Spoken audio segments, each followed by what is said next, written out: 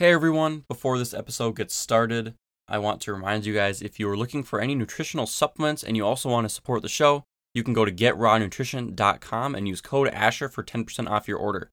I would highly recommend their pre-workouts if you're into lifting and their protein powders for everyone. Thanks guys.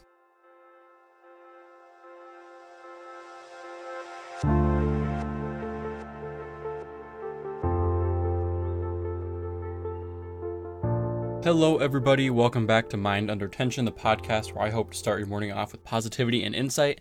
And today we have yet another episode on our favorite drug, caffeine.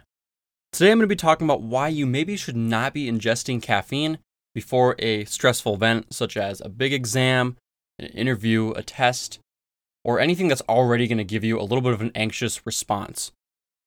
So caffeine is a stimulant. That is the drug class that caffeine is a part of. And part of what that does is it can stimulate your sympathetic nervous system, which includes some of the effects that we normally get from caffeine, like an increased heart rate.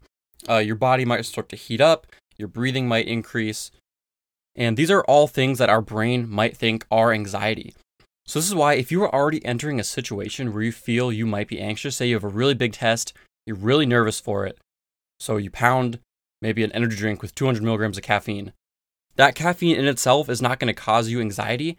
However, it could increase the symptoms of anxiety that you're already feeling from said test.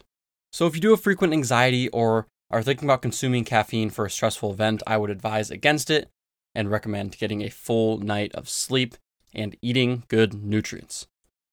So yeah, that's all I have for you guys today. If you want to support the show, you can share and rate the podcast. And I'll see you guys on Friday. Thank you.